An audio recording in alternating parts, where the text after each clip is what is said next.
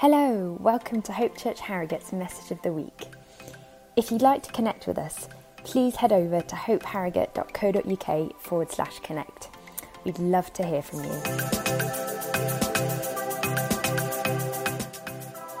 Last week, I started a mini-series called Living and Waiting at the run-up to Christmas. And we read from Isaiah chapter 9, including these verses, which will be familiar to many of you if you've got your device or Bible with you, Isaiah 9, verses 6 and 7. We read, "For to us a child is born, to us a son is given, and the government will be on his shoulders. And he will be called Wonderful Counselor, Mighty God, Everlasting Father, Prince of Peace. Of the greatness of his government and peace there will be no end. He will reign on David's throne and over his kingdom, establishing and upholding it with justice and righteousness from that time on and forever. The zeal of the Lord Almighty will accomplish this."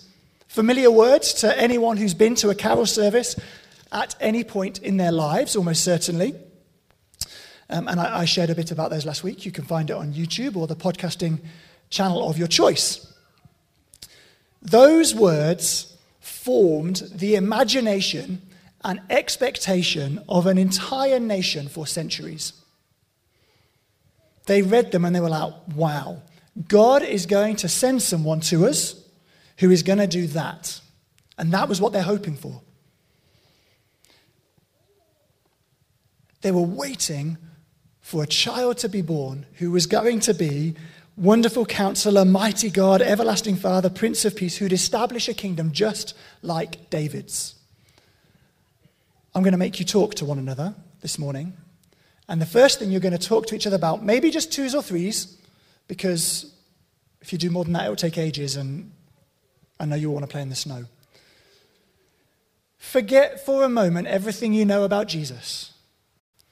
What would you have been hoping for and expecting if that was all you had to tell you what God was going to do?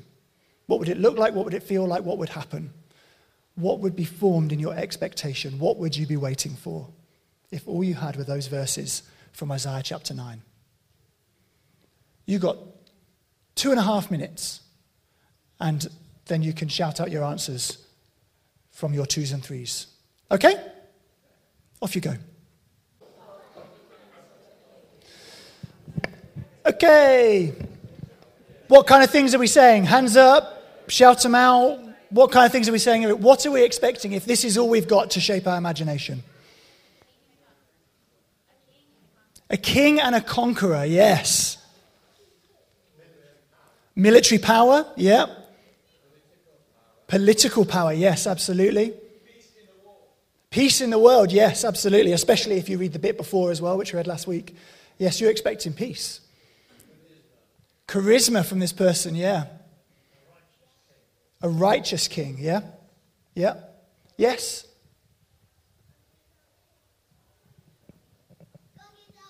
You're expecting God to be the king, yeah. Very good.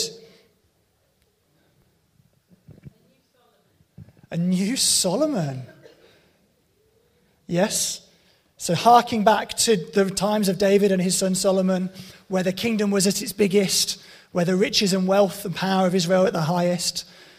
Solomon was very wise. Yeah.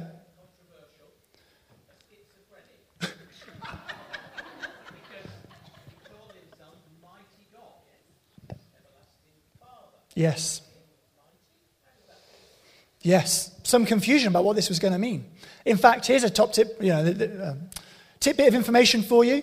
When the Old Testament translated into Greek, it's called the Septuagint, they decided that this was far too outrageous to translate into Greek, and so they changed it. They were like, no, that's not what it says. Something else. And it's in my notes from last week, but I haven't got them today. But it's something about being a counselor to God rather than God being the counselor. They were like, no, that can't be the case. Must be different. We're going to change it. I've probably just dashed the motives of the 70 translators of the Hebrew scriptures into Greek, but never mind. Anything else? Last call? Somebody immortal. Yeah, no death. Yes, because he's going to last forever. Brilliant. That's what people are expecting. And then, of course, Jesus comes on the scene 600 years later, and he starts saying this. So if you've got your Bible, Mark chapter 1. Going to read just a couple of verses. We were playing with our software before we started. It may come up on the screen, but you might need a Bible in front of you. Who knows? Oh, thank you, David. This is Mark's summary of what Jesus went around saying. After John was put in prison, Jesus went into Galilee proclaiming the good news of God. The time has come, he said. The kingdom of God has come near. Repent and believe the good news. He uses this language of a kingdom that they're waiting for and starts triggering all of these things that you've just been saying in people's imagination. We're expecting military might. We're expecting political power. We're expecting to see God. We're expecting the nation to be reestablished. And yet that's not really what you find as you read through the stories of Jesus' life.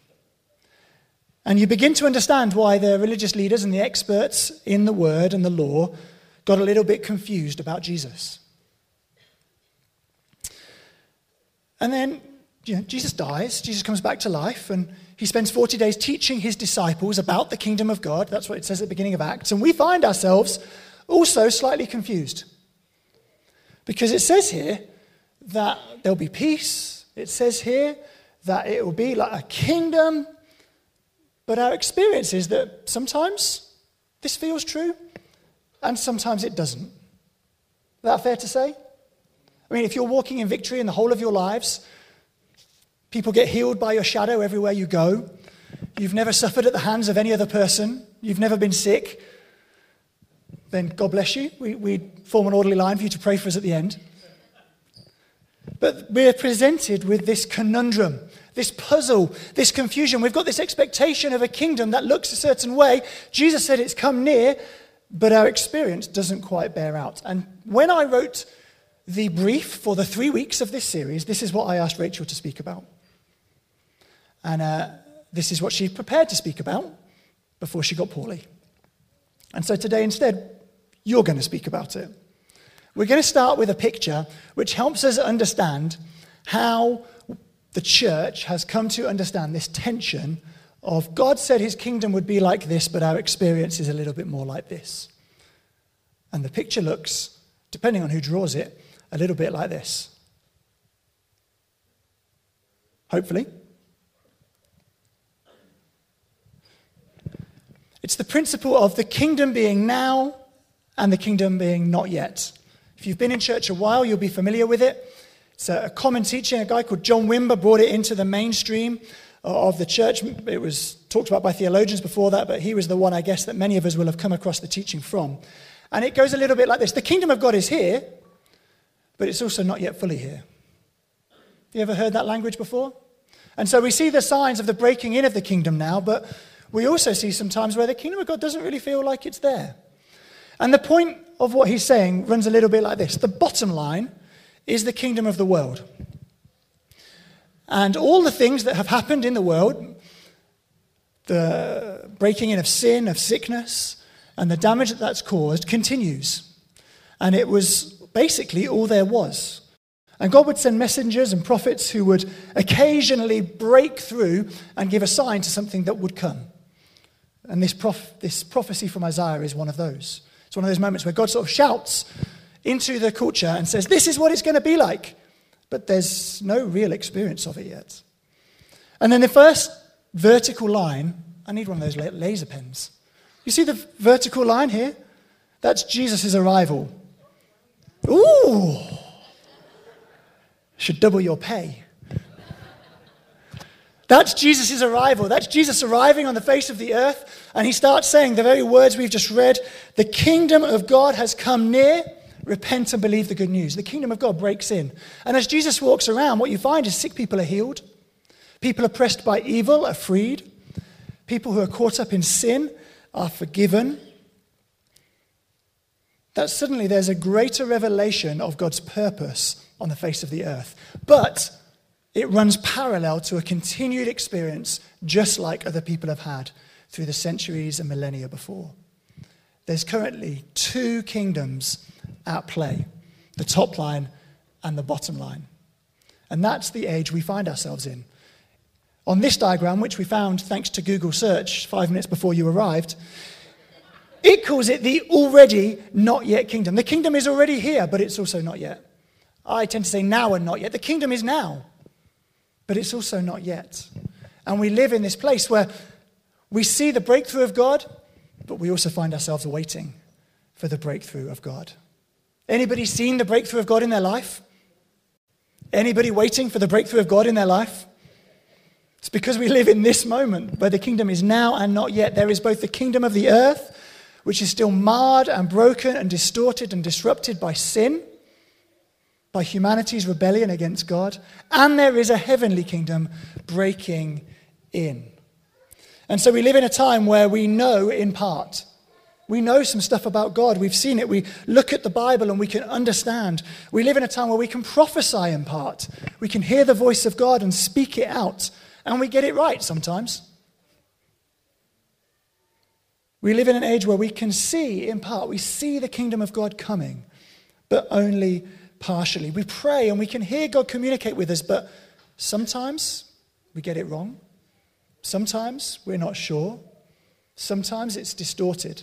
Paul talks about it being like looking in a broken mirror. You can kind of see it, but it's blurry. And that's why when we pray for the sick, sometimes they're wonderfully healed. The kingdom of God breaks in. Anyone in the room ever been supernaturally healed? And sometimes we pray for the sick and they're not healed. Anybody in the room ever been prayed for and not got healed? It's both. It's why we see change in our lives. Anybody's life changed since they came to Jesus? Anybody got areas of their life they'd like to see change now they've come to Jesus? Yes.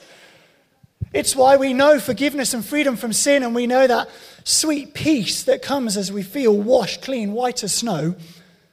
But we also struggle with guilt sometimes, and we still sin. Hebrews 10 verse 14 puts it like this: for by one sacrifice Jesus has made perfect, Jesus has made you perfect forever, those who are being made holy. He's made you holy, you're perfect forever, and you're being made holy.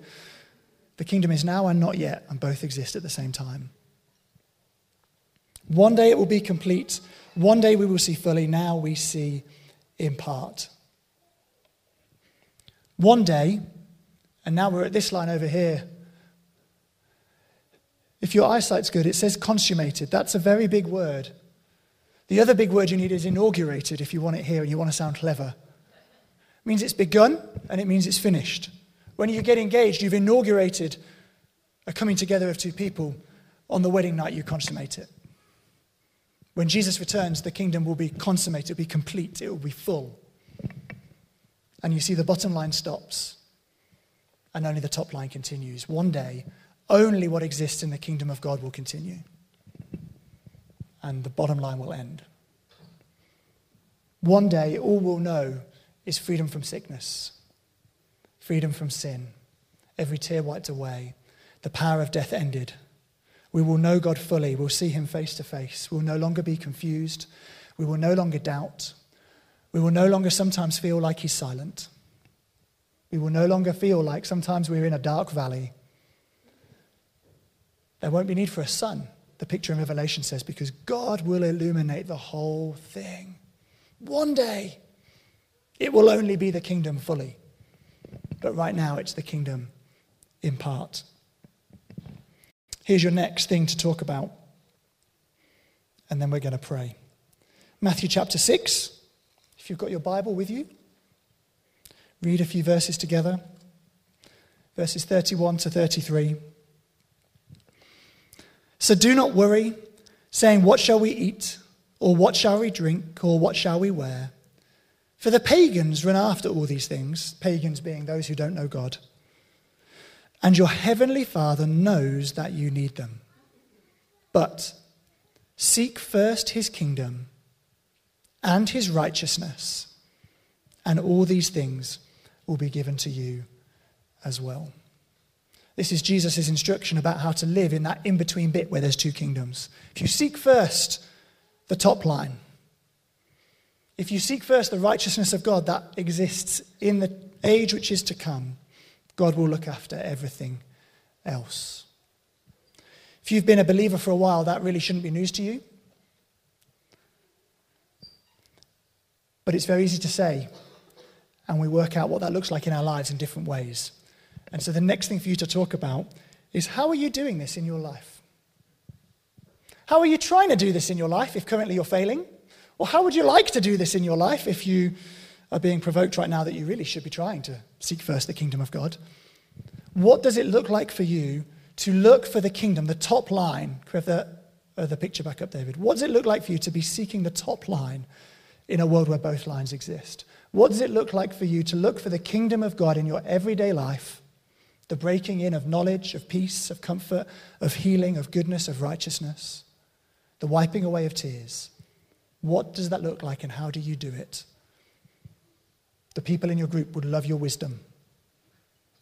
Why don't you turn into your groups for 3 to 4 minutes and share, how do you seek the kingdom in your life? And then I'll lead us into some prayer. A note of clarification, I'm looking for your personal, what do you do, or what do you, how do you do it? I mean, theory's fine, I'm looking for personal. Okay? Now, you might be nervous about putting your hand up and giving your answer because you feel like it's boasting, so you can give someone else's answer from your group if you like. Very welcome to say how it works for you.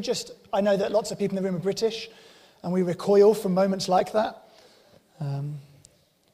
You're able to answer generally. Someone in our group said, if you feel like you don't want to out yourself. What kind of answers were we coming up with? How do you seek first the kingdom of God in your lives? Or how do people in your group do that? Using technology wisely. Because when we use it foolishly, it takes us away from the kingdom of God. Is that the point? Yeah. Massive, massive. What else? Wave at me and shout, yeah.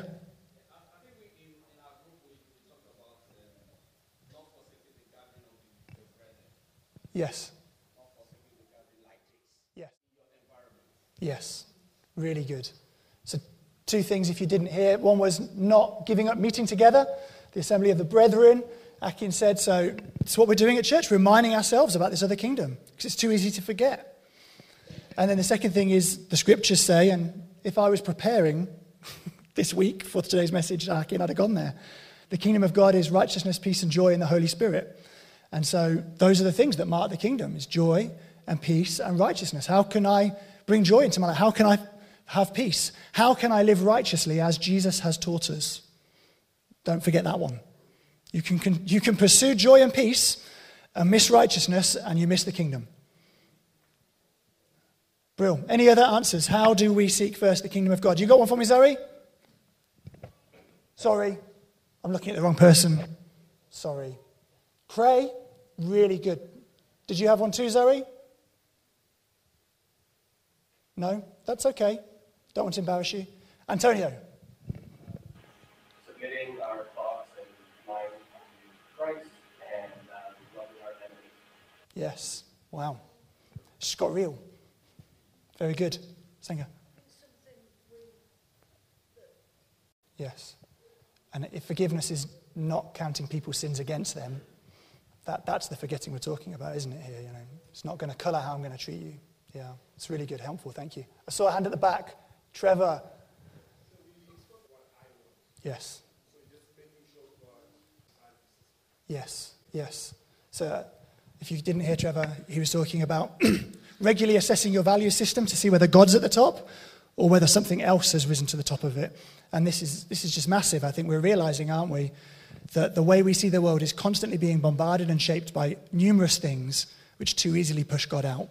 And we end up prizing all sorts of other things which could have been good, but if they're above God, then they're no longer good. Yeah, it's so helpful. So helpful. What struck me is there's 2 ways of the new kingdom. Yes. Yes. So the intentionality and foundation is key. Yeah. Really helpful.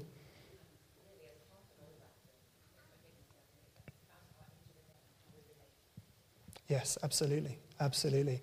We said earlier, we're looking for a kingdom of peace. We're expecting there to be peace. To seek the kingdom means propagating peace, bringing peace, causing peace, being peacemakers. Blessed are the... Oh man, this is a great talk. This time next year, just you wait. Any more? Tim.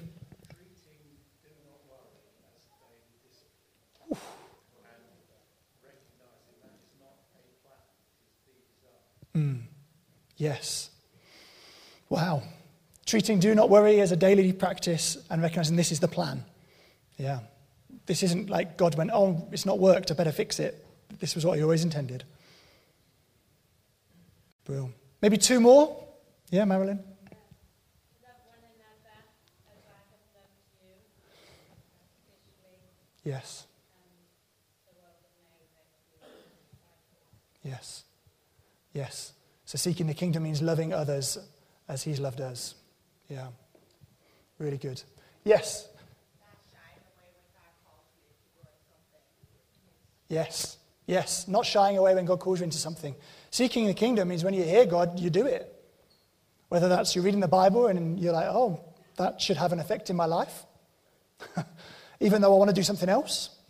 Or when you feel that gentle nudge, you should talk to that person. You could say this to that person. Obedience to God, not shying away. Utterly vital. Brill. One more? Mm-hmm. Yes. Studying the Bible in groups and sharing with one another. That's what you said, Val. Absolutely. Looks like we're doing well today, doesn't it? Yeah, absolutely. If your only diet of what's in the Bible is what the person at the front says, that's a sparse diet. It's really helpful. Matthew, you were waving at me. Yeah, I was going to say that allowing the Word of God to be the operating manual of our lives. Yes. And then secondly, to Yes. Yes, absolutely. So allowing the Word of God to become the operating manual of your life. So respecting the authority of the Word. This is useful for our lives. And it's not just a good book, but it's one that we live under. And loving people as Jesus loved them, treating them as Jesus treats them. So forgiving. It's really helpful, Matthew. Thank you. Senga, this is the final one.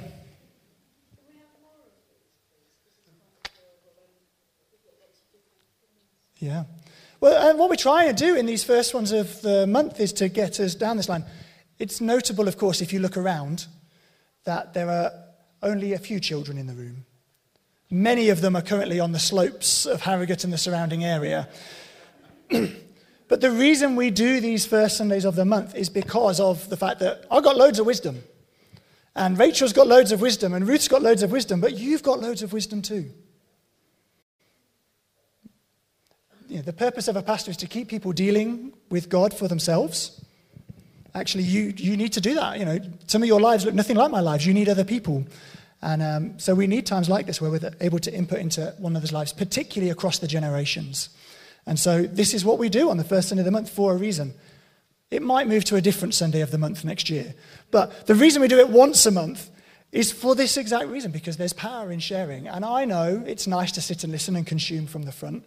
And I know it's nice to have extended times of worship and all the rest of it, but it's also really helpful to hear from other people their thoughts, how they follow God, how they seek first the kingdom. So I'm glad it's of benefit. I pray it continues to be of benefit to us. Hamish, you want to come back up? We're going to finish with a song, but before we do, here's my challenge. When you turn back into your groups, you got 1 minute to pray your best prayer for the other people in your group to be able to seek first the kingdom of God better this week than they did last week. Yeah? Sound good? So pray fast, and then we'll sing to close.